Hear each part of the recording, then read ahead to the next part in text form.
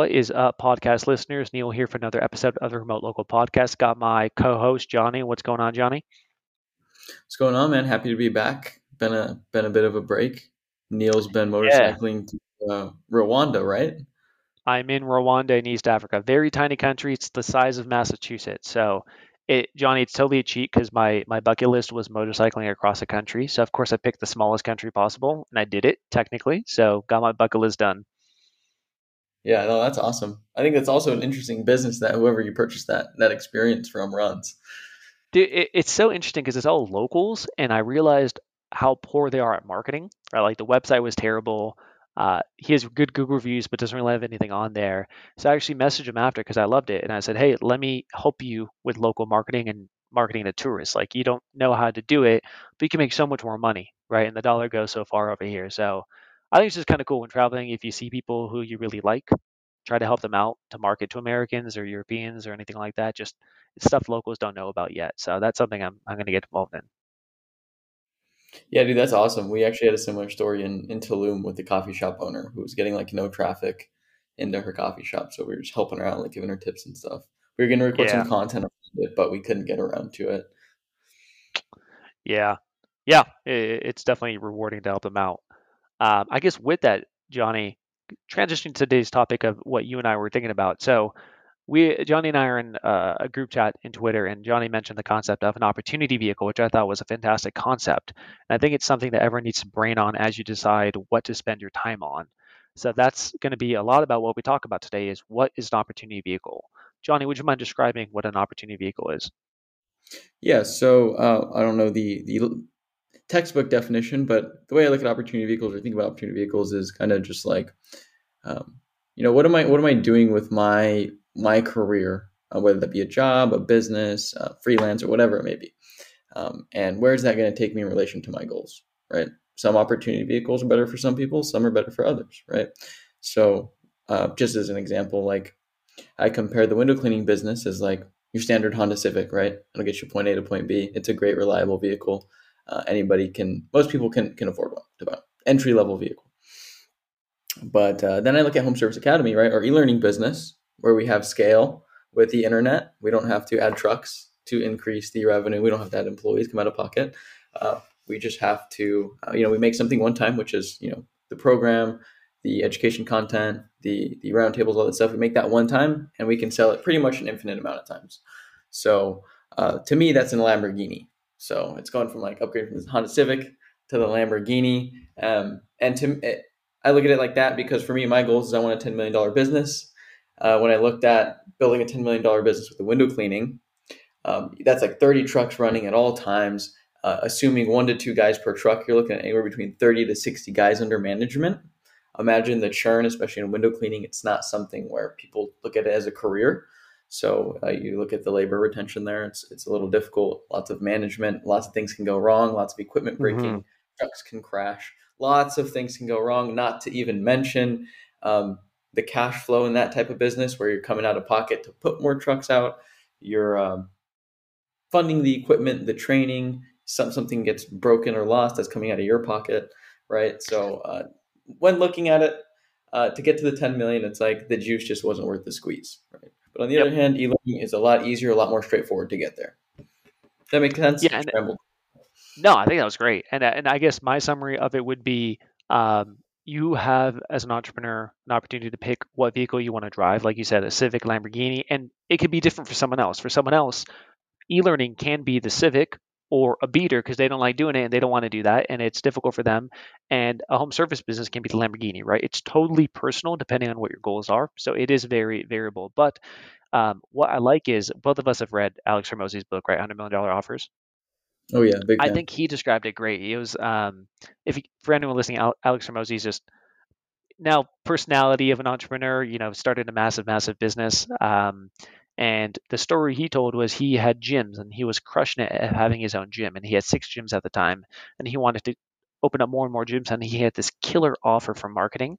And he went to a big mastermind, and one guy, Russell Brunson, told him, "Hey, you have like a level 10 skill set, but you're in a level 4 opportunity." Right. And that's when he shifted his business model to something else. So he realized he had a high skill set and he was in the wrong business opportunity which couldn't grow as fast. So he pivoted and grew really, really fast. So yeah, opportunity vehicle is just that, is what vehicle do you decide to drive to get to your goals in general. And Johnny, maybe I'd actually like to break this down into a spectrum. Let's talk about like an opportunity vehicle as a job. And again, it's very personal, but how do you define the spectrum? Let's say starting from what I guess what I call the lowest ring, a job. How is that in terms of an opportunity vehicle? Yeah, so I mean, we can look at like that'd be a level one opportunity to me, in my opinion, because you're trading your time for dollars, right? Unless it's a sales role, then maybe that's like a level 1.5 opportunity because then you get at least some outsized return on your time. Yep. Because if you work your butt off and you hustle and close deals, the more money you'll make. But if you're in more of like a salaried position where it's like, oh, maybe you get a raise every 6 months, it's still fixed. So not too huge a fan of that because you don't have outsized returns like you do in a business. I think. Um, So I wonder if that's the I, definition, is outsized returns for your input in terms of what a good opportunity vehicle is. That could be the most cleanest definition. What is the most Yeah, leverage for your I time? actually like that a lot better than kind of what we broke down earlier because that's the way I look at it. With like say with window cleaning, I would say that's like even a level two, level three, where anyone can start one super low barrier to entry. We started with $150, but you can only make as much money as the amount of windows you can clean. Okay, so then Hmm. you hire, but then think about the level of opportunity or the level of talent you can attract into a business like a window cleaning company. Yep. Not the greatest. And I would say there's so let's talk about the evolution. You have a job. I totally agree with you. Level one opportunity. You're capped out. You're probably max salary or max time commitment, 40 hours per week. You're capped out on that part, and you have a max salary for the most part. Level one opportunity. Graduating into what I'd call maybe like, let's say, level two business, Johnny. And I feel like this entrepreneurship part is where the opportunity vehicle gets a little bit subjective. Here's an example. Um, there's a guy who runs A1 Garage, Tommy Mello, Tommy um, Mello. who has $100 million garage business. You could define that in theory as a local business which has a lot of trucks, a lot of moving parts, a lot of labor, but he's crushing it. Why? Because he figured out how to systemize it and scale it horizontally, right? So that's an example of like an opportunity vehicle, which maybe on the surface level is like a level two opportunity vehicle, but you can scale it if you do it in the right way, right? So that's kind of like the next level up is home services with a lot of moving parts. I personally don't like it too much, and by that I mean where you have a lot of overhead. Like let's say for cleaning, you have to get um, it's not remote pretty much. You have to have an office space, a lot of cars, like you have to have everyone meet at an office space. Some people love that. I consider that a lower opportunity vehicle versus something you can do remote, which I feel like is a lot more scalable. So that's kind of how I think about the next rung is um, an opportunity vehicle maybe I don't like would be a lot of moving parts, low margin, a lot of work to achieve that dollar. That's probably a lower opportunity vehicle in my mind. Yeah, I would agree. I would agree definitely. What are some? Let's define like what are some types of businesses that you think are level one? You see as level one opportunities versus say like a level L- five or six. Yeah. So man, okay, so for me personally, I would actually define like made this and what we're doing with franchising. That's probably like a level two opportunity where it is scalable because it's remote, right? Level two, maybe 2.5. Um, but the real value happens if you could systemize it well, right? For example, like I understand that there's probably things for my time that will have higher leverage than me expanding or doing franchising, but the reality is, it's very you could replicate it a lot. Construction, you can't replicate it, right? That's like a level one, level two opportunity. Typically, construction is like low margins, ton of revenue, a lot of like moving parts involved in it. I would never get into that business. But let's say for a remote cleaning business, I do consider that maybe starting as like a level two business, but you can probably elevate that to like a level three opportunity vehicle, level four opportunity vehicle if you systemize it, because then you could open up shops everywhere and simply manage it with a handful of hours per week, right? Not very doable if it's not remote, though, in my mind, right? Unless you have really, really good people, it'd be very tough to do that in a non remote capacity to have it as scalable. So that's kind of the next rung up. And Johnny, to answer your question, for what I consider like a much higher level opportunity, typically high ticket sales, right? And high ticket sales could be a variety of, depends how you define it, but a variety of different things. You're probably selling something that's a digital asset, highly scalable, um, maybe online community. Like for example, Johnny has a good community he's running as well right now. I think that's a high level opportunity as well.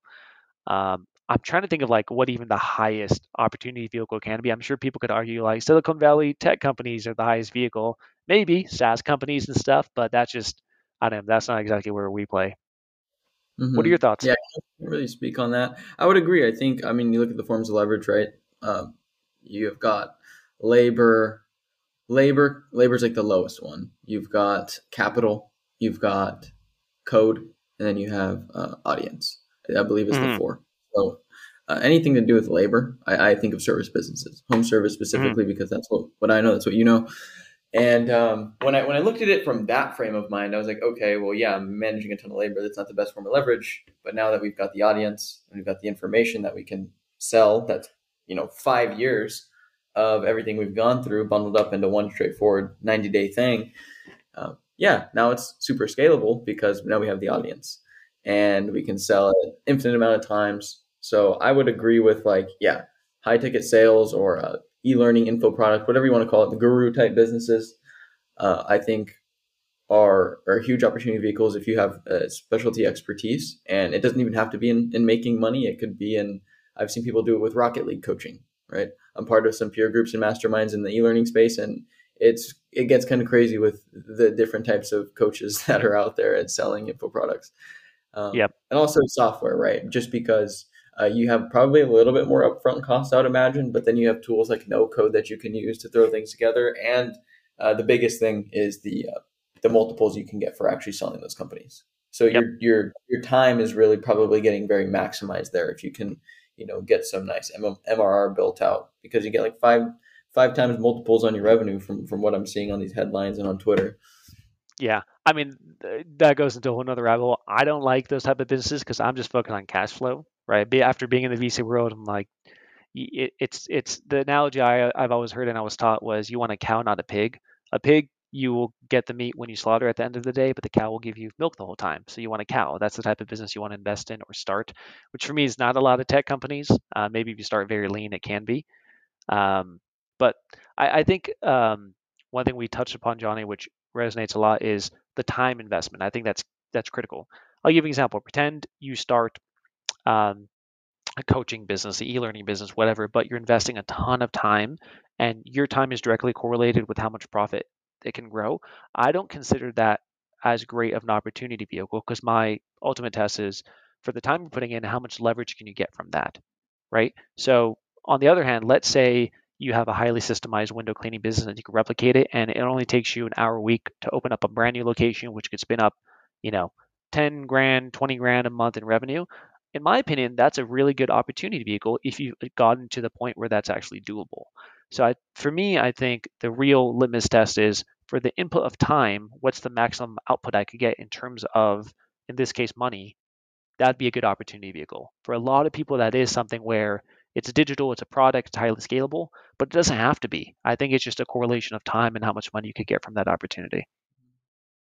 Oh yeah, I would agree with that 200%, because I mean, I also like the kind of the flexibility of it, right? I mean, if I could choose to do a bunch of things with Home Service Academy. I could shoot for 10 million, right? And that's going to take a lot of work, a lot of effort, a lot of time. But if that aligns with the goal, I think info products is the best way to get there. If Hmm. not, then software. But I don't want to deal with that. That's out of my lane. I've never ran a software company. You got to worry about product and stuff like that. So, um, but I mean, at the same time, if I still wanted to go and do, if I wanted to just cash flow and I wanted to maybe have one or two sales guys and let it run, hey, by all means, I could let it do that, and we'll probably comfortably still cash flow, and we're just not going to hit that 10 million. Yeah. I think it's that on the flip side as well. I think that's pretty cool when you're in a vehicle where you can do both, right? Yeah. You Um, get to choose what you want to do. So, hmm.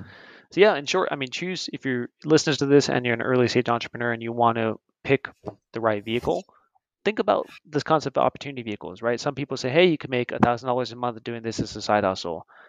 Sure, but like, is that the real opportunity vehicle to get you to the goals of what you want? Like, what's the highest leverage for your time? I think that's the real concept of opportunity vehicles and something you should be thinking about as you decide what to go forward with. Yeah. Also, what's the end goal too? Let's think about.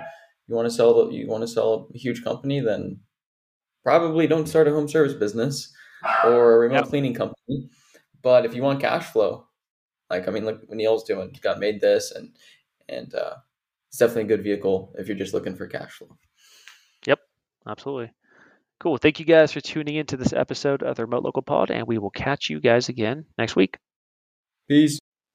Thanks again for listening, guys. There are 2 ways I could help you out. Number 1 is with May This Franchise. If you want to get into business but don't want to go at it alone, we have you covered with everything from A to Z. Check out madethisfranchise.com to start your own remote local business. The next is with the Remote Local Blueprint, which is a course I launched to teach you the foundations of starting your own remote local business in any niche. It's do-it-yourself at your own pace, and you can check that out at blueprint.beremotelocal.com.